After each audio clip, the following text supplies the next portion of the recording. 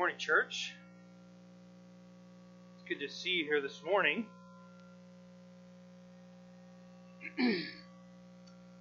Before we jump into things, let's pray. Heavenly Father, we thank you for today. We thank you for this time that we can gather together. We can worship you. We can dwell on your goodness. We thank you that you have spoken into this world so that we might know things that were already plain more plainly. And not only did you speak to us, but you sent your Son bodily to be with us, to relate to us, so that we might truly know you. Precious and holy name. Amen. Today, we're in our series Dogma, Doctrine, and Opinion, and today we're going to talk about Revelation. But we're going to talk about Revelation, not the book Revelation, but the doctrine of Revelation, which is the doctrine of God revealing Himself to us both in creation, which is what we call general revelation, and in His Word, which is what we call special revelation. So we're talking today about God showing Himself to us, revealing Himself, explaining Himself to us. I think an analogy that I'd like you to maybe think about as we go through this is how we reveal ourselves to our children.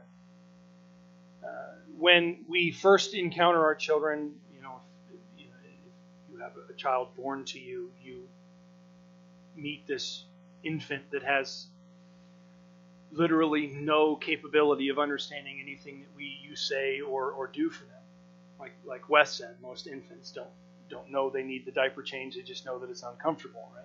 He didn't say that, though. Put words in his mouth.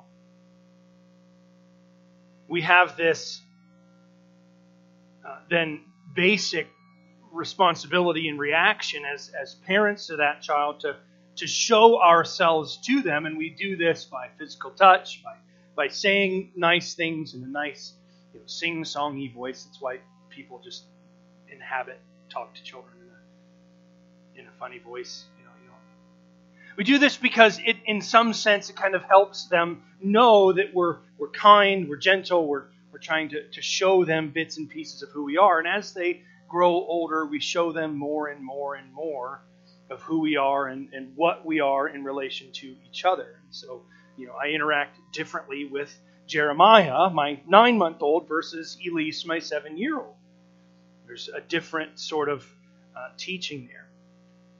And God does the same thing. Today we're not going to talk about what we would maybe call the doctrine of progressive revelation, meaning that when God calls Abraham, He doesn't give him the whole picture of who he is, not at first, but He kind of slowly reveals that. We're not talking about that in particular, but this is kind of what God does with us. He slowly shows Himself to us over time so that we can best understand Him.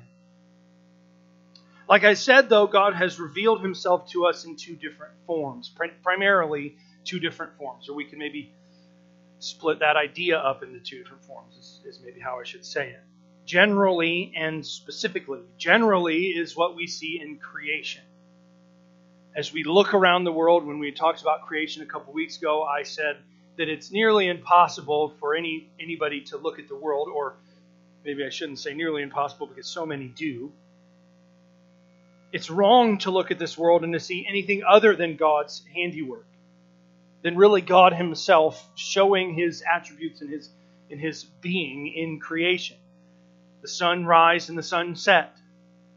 The sunset reminds us of the death of Jesus, and that rises again in the morning, reminding us of the resurrection of Jesus. Fall, there's death. Spring, there's new life. Birds hatching out of eggs. Is Jesus hatching out of the tomb? God is all over the place. Not to mention the intricacy of His creation and all the other things that we talked about a couple weeks ago. God has shown Himself in creation. And this is one of those doctrinal truths that is so evident to the writers of the Bible that they generally don't just state it. Paul does in Romans chapter 1, so we can turn Romans chapter 1, verses 18 through 23. Paul kind of gives us a glimpse of this, and he is being specific here. He says, "For the wrath of God is revealed from heaven." Revealed, there's revelation. Revealed from heaven against all ungodliness and unrighteousness of men who by their unrighteousness suppress the truth. So God has revealed Himself to these ungodly and unrighteous in the form of His wrath. Wrath here does not mean that God is an angry, out of control, vengeful God, but is a just God who is simply enacting justice. But as we, who are, by the way, counted in that unrighteous group of people, as we experience that wrath, we suppress that truth. And I would maybe pull this just a little bit further, and this is why so many people can look at creation and say anything other than God created it. Because they're suppressing the truth that is so evident. Again, I'm not talking about creation this week, but this is part of it. Verse 19, he goes on and he explains it maybe a little bit more poignantly. "For what can be known about God is plain to them because God has shown it to them." He's shown it to them. "For His invisible attributes, namely His eternal power and divine nature, have been clearly perceived ever since the creation of the world in the things that have been made." General revelation, that's what he's talking about. The things that have been made, so they are without excuse. So, I think what Paul is saying here, quite simply, is that there is no person in human history who can say, God has not shown Himself to me. Because by creation, God showed Himself to all mankind. God has revealed Himself in general simply by the way He created. By the things that He created. By the patterns that He created. By the beauty that He created. God shows Himself in His entirety. In His entirety. And so they are without excuse. And we might argue this point and say, but there are so many people who don't know about God, who don't know about Jesus. But Paul, I think, really kind of puts this argument to rest in the next couple verses. In verses 21, he says, "For although they knew God, they did not honor Him as God or give thanks to Him, but they became futile in their thinking, and their foolish hearts were darkened. Claiming to be wise, they became fools." And what he means by this is verse 23. "And exchanged the glory of the immortal God for images resembling mortal man and beasts, or in birds and animals and creeping things." So Paul says, here is the evidence, maybe, that God has shown Himself in creation. If we study anthropology, or the study of cultures, civilizations through history, pretty much every single culture that has ever existed believed in deity. They believed that there was some higher power. Now, they split it up different because they suppressed the truth and they became fools, and instead of the glory of the immortal God, they worshipped other things that they associated or gave credit to. Credit that should have been rightfully given to God as evidence in creation. I would say every single civilization, but I'm not an anthropologist, so I can't say with 100% confidence. Pretty much every single culture that has ever existed believed in a higher power because it is so evident in creation. It's the same that we can say the same thing about being created in the image of God and having a sense of morality. Yes, our morals change from culture to culture, but pretty much every culture that has ever existed has a moral standard that's higher than themselves. It's kind of the mark, really, of God in creation. I said, though, there are two different kinds of revelation. God shows himself, and then God speaks himself. Primarily, though, God speaks. And it's in God's speaking that we can, without question, understand the vision of God or the visibility of God in his creation. So as Christians, as those who read the Bible, we take the things that God says to us about himself, and we observe the world around us, and we go, okay, there it is, obviously. Or maybe more obviously. So we have general and specific. And like persecution, like general revelation, specific revelation is so much saturated into the mind of the biblical writers that they don't necessarily sit down and talk about it. Nor could we really take that to be too serious of an argument for it anyway, because it's a cyclical argument. It's how do we know that the Word of God is really the Word of God? Well, we listen to the Word of God. So it's kind of like defining the word definition in the dictionary with the word definition. We don't necessarily go to the Bible to get the evidence. We go to the Bible because we already trust the Bible, because the Bible tells us that we can trust it. Following me? God speaks, though, in the Word.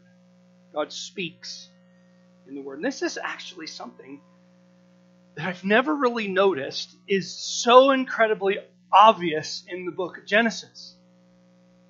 I love the book of Genesis, right? I've said this many times when we were going through our series on Genesis. Genesis is if it is not my favorite book of the Bible, it is very close second. And I'm not even sure what would creep in front of it. I love the book of Genesis. It's intricate, it's beautiful, it's fascinating. And I've never noticed this quite so poignantly before. Genesis, we call it the beginning of everything. We say it's the beginning of everything. It's the beginning of creation. It's the beginning of God interacting with people. It's the beginning of civilization. It's the beginning of God interacting with a specific group of people. It's the beginning of the people of it. It's the beginning of everything. But it's also the beginning of when God speaks. We're going to look at a lot of verses like last week. Today, though, I'm not going to read all of the verses. You'll get it in just a second. You can turn to Genesis chapter 1. Genesis chapter 1, verse 3. Genesis chapter 1, in the beginning, God created the heavens and the earth. God creates. This is the beginning of things. But notice what happens in verse 3. God said, let there be light, and there was light. God speaks into creation. And you know what God is doing when he speaks into creation? He's revealing himself to us. Every single time God speaks in the Bible, he is speaking to show us something of himself. And we talk about the Bible, and we can say the Bible, we can ask three fundamental questions about every text of the Bible. What does this say about God? What does this say about man? And what does it say about our interaction, our relationship? But we don't ask those questions equally of every text of the Bible. So if you want to know how to study your Bible, right, ask those three questions of every single text that you read. What does it say about God? What does it say about man? What does it say about our relationship? But it's not equal. The Bible is first and always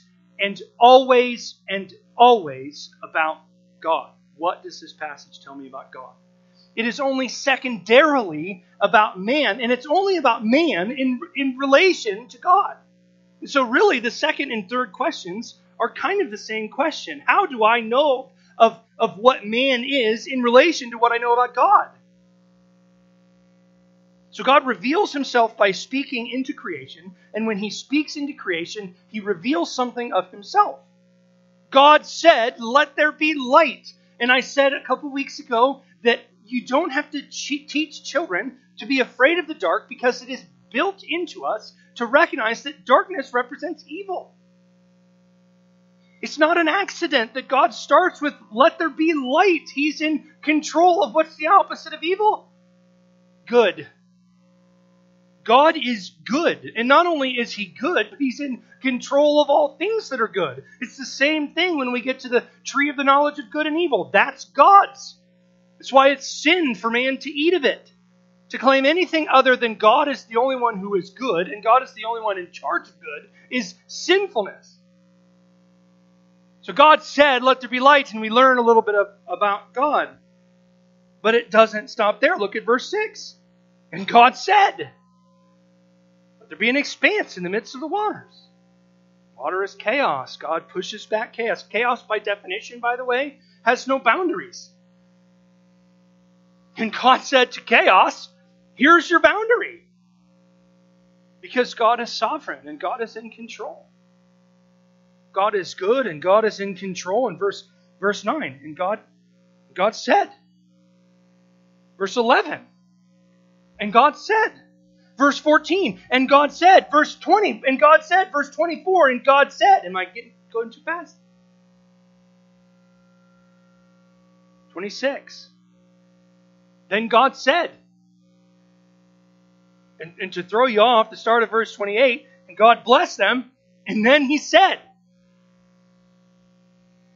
Genesis chapter 1, I said a couple weeks ago, Genesis chapter 1 is not 6 days of creation. It's about who God is. Again, I'm not arguing that there's not 6 days of creation. I'm arguing that we better get the fact that God is revealing Himself in creation.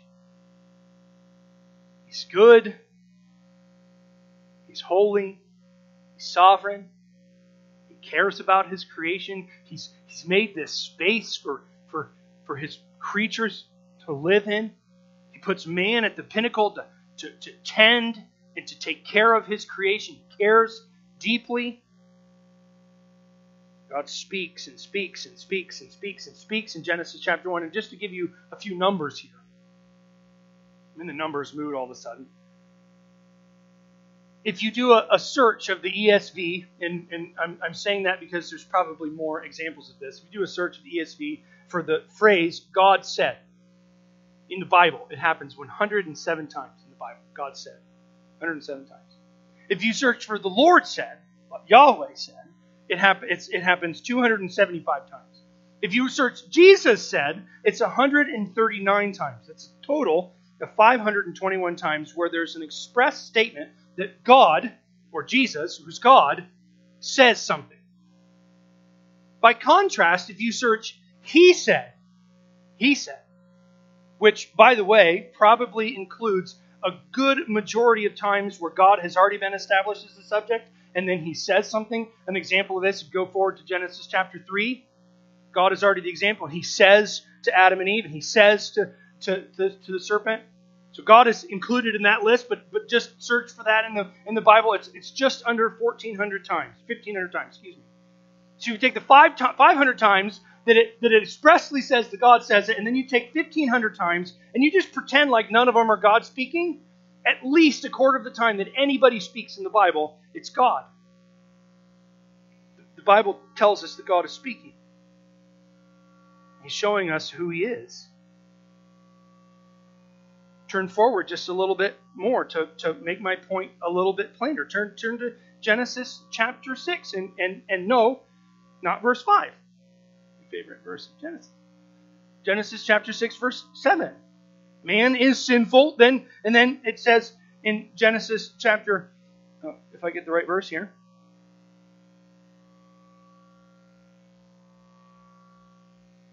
Genesis chapter 6 verse 7, it says, And the Lord said, shocker, right? And the Lord said, I will blot out man, who I created from the face of the land. Man, and animals, and creeping things, and birds of the heaven. This seems like a bad passage to go to, because what does this say about God? Right? Again, wrath is not God's injustice, unjustly venting His anger. God is completely just in this because just a few seconds ago we learned that every intention of the hearts of man was only evil continually. God is just, is what we learn in Genesis 6. But not only is God just, go ahead to verse 13. And God said to Noah, he speaks again to Noah. I said to Noah, build an ark. Build an ark to rescue mankind. God is a God of redemption. God is a God who saves, who redeems. The flood, the story of the flood is not about God venting his anger. It's about God saving mankind. It's an incredible story. It's a beautiful story. Another one of the reasons why I like Genesis. Go forward to Genesis chapter 12. One more here in Genesis. I promise we'll get out of Genesis. Genesis chapter 12. And it says, and the Lord said to Abram. Now we learn that God is a planner. God is a planner. Because Abraham isn't called for Abraham's sake. God says again later that Abraham, I called you so that your descendants might bless the world. It's not accidental, right? God doesn't start by showing himself in creation and say, oh, they didn't get it, so I better start talking to them. Oh, and they still didn't get it, so I better just pick this. No, God has planned this from the beginning. He is speaking himself into creation and slowly showing us who he is time and time again. Jump forward to Exodus. Exodus chapter 3, verses 4 and 5. Moses, he's out in the wilderness. This is who God's going to speak to. Moses, he's out in the wilderness because he's kind of been exiled from his family. He's walking around. He sees this bush. It's on fire and it's not being consumed. He's like, that's curious. So he goes walking over to it. He says, and when the Lord saw that he turned aside, that Moses had turned aside to see, God called to him. By the way, that's another way of saying God spoke to him. He spoke to him from the bush. Moses said, here I am. And then he said, do not come near. Take your sandals off. For the place on which you are standing is holy ground. Again, God is holy, but then God tells Moses of this beautiful plan that he's going to redeem his people. He's going to rescue his people. God, again, is a God who saves, who redeems. We can keep going. We could go to Moses on Mount Sinai, still in Exodus, where Moses goes up on the mountain and God speaks the law to him, revealing his nature. The law shows us God's nature, his holiness, and his goodness. We could go to the times in Samuel and Chronicles, or Samuel and Kings and Chronicles, where God speaks to his kings. Probably one of the most obvious places where God speaks of himself is in the prophets, where again and again and again you see the Lord said, the Lord said, the Lord said, revealing himself again and again and again to us. And what's kind of interesting, if you look at those examples in the prophets, it shows us just how much God will reach down for us. Because the people in the prophets who God is speaking to are, man, they're really thick. Stubborn. Just won't turn back to God, even though he's pleading with them. Yeah. And we go, man, how can they be like that? But we're so much like that. That shows just how far he'll reach down to make us his treasure. So as we think about this, we got to recognize that then John kind of explains to us what this means. The Word of God spoken into this world. John chapter 1. We're going to come back to this in a couple weeks, and I'll get more in depth in this. But it says, in the beginning was the Word, and the Word was with God, and the Word was God. So when we look at Genesis chapter 1, we see all the times where God said, God said, God said, God said. That's Christ. That's the second person of the Trinity, not yet incarnate, But this is the manifestation of God in this world. This is who Jesus is. Jesus, his being, I don't like using this phrase, but his purpose is to express God into this world, which includes God speaking, and it also includes him coming incarnate, coming in the flesh and being born to Mary and living a life. In the beginning was the Word, and the Word was with God, and the Word was God. He was in the beginning with God. All things were made through him, and without him, without him was not anything made that was made. It was life. Life was the light of man. And the light shines in the darkness, and the darkness has not overcome it. The Word is not just word, but it's life. It's what sustains us. It's what grows us. It's what cultivates us. It's what moves us. It's what brings us from death to life. Christ, the Word. Turn to Mark. Just have a few more verses, I promise. Turn to Mark chapter 1. This is all four gospel writers. They have their own way of introducing us to Jesus and what he's going to do. Matthew tells a birth story. Luke tells a birth story. John tells us that Christ was there at the beginning as the Word. Mark kind of lets Jesus define himself. And the first time in Mark, Jesus speaks. John's been introduced. Jesus is baptized. He's tempted in the wilderness, and he begins his ministry in verse 14 of chapter 1. And he says, and John was arrested. Now, after John was arrested, Jesus came to Galilee, proclaiming the gospel of God,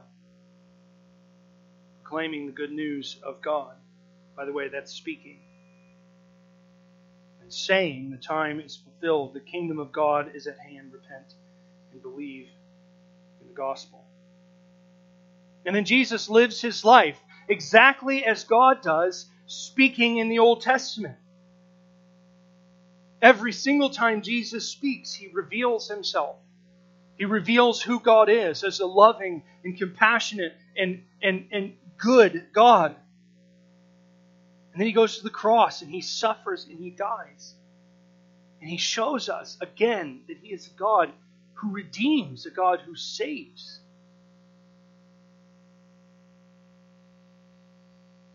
He is a God who saves.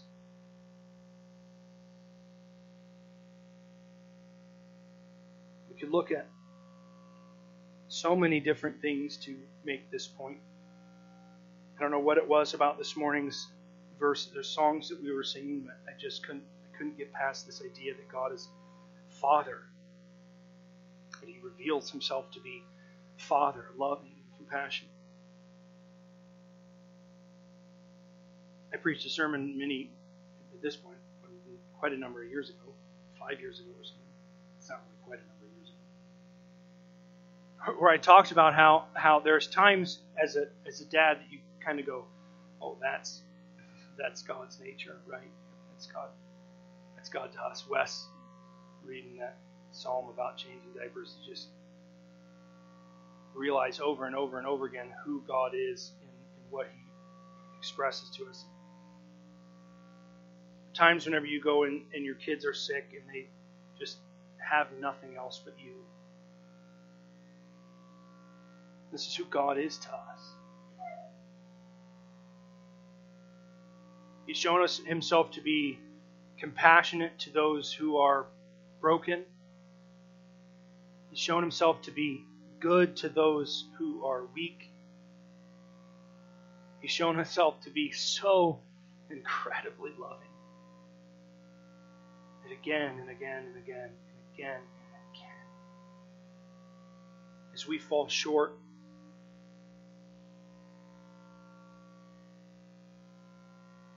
he continues to show himself to us. And sometimes we can wonder, is it ever going to end?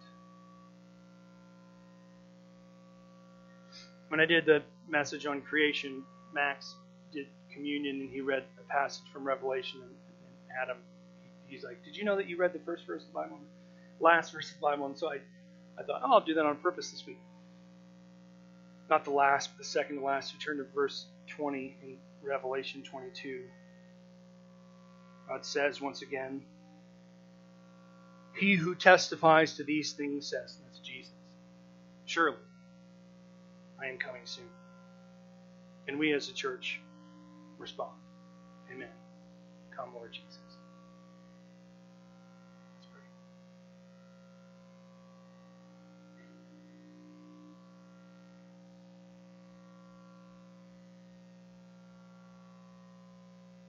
Lord God, we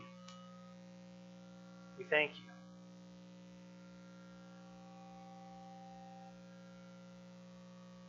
We thank you that you did not, again, leave us to misunderstand what you have so plainly written in your creation. We thank you that you have spoken. You have shown yourself through word. What's more, you have shown yourself through Christ. As Jesus tells us in John, "Nobody has ever seen the Father until me." We thank you that you sent your Son Jesus into this world to again make more plain things that were already plain. That as we miss it again and again and again, you strive for us.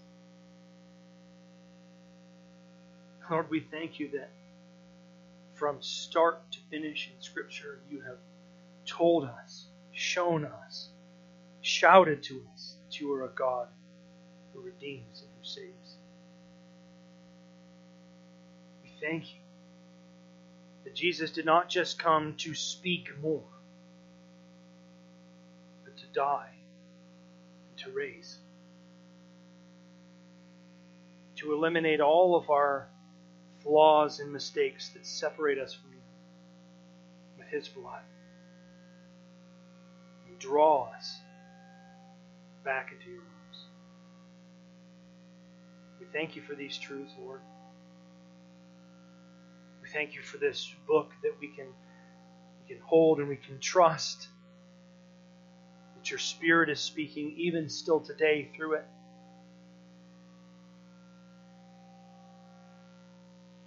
We pray that our hearts will be molded by it,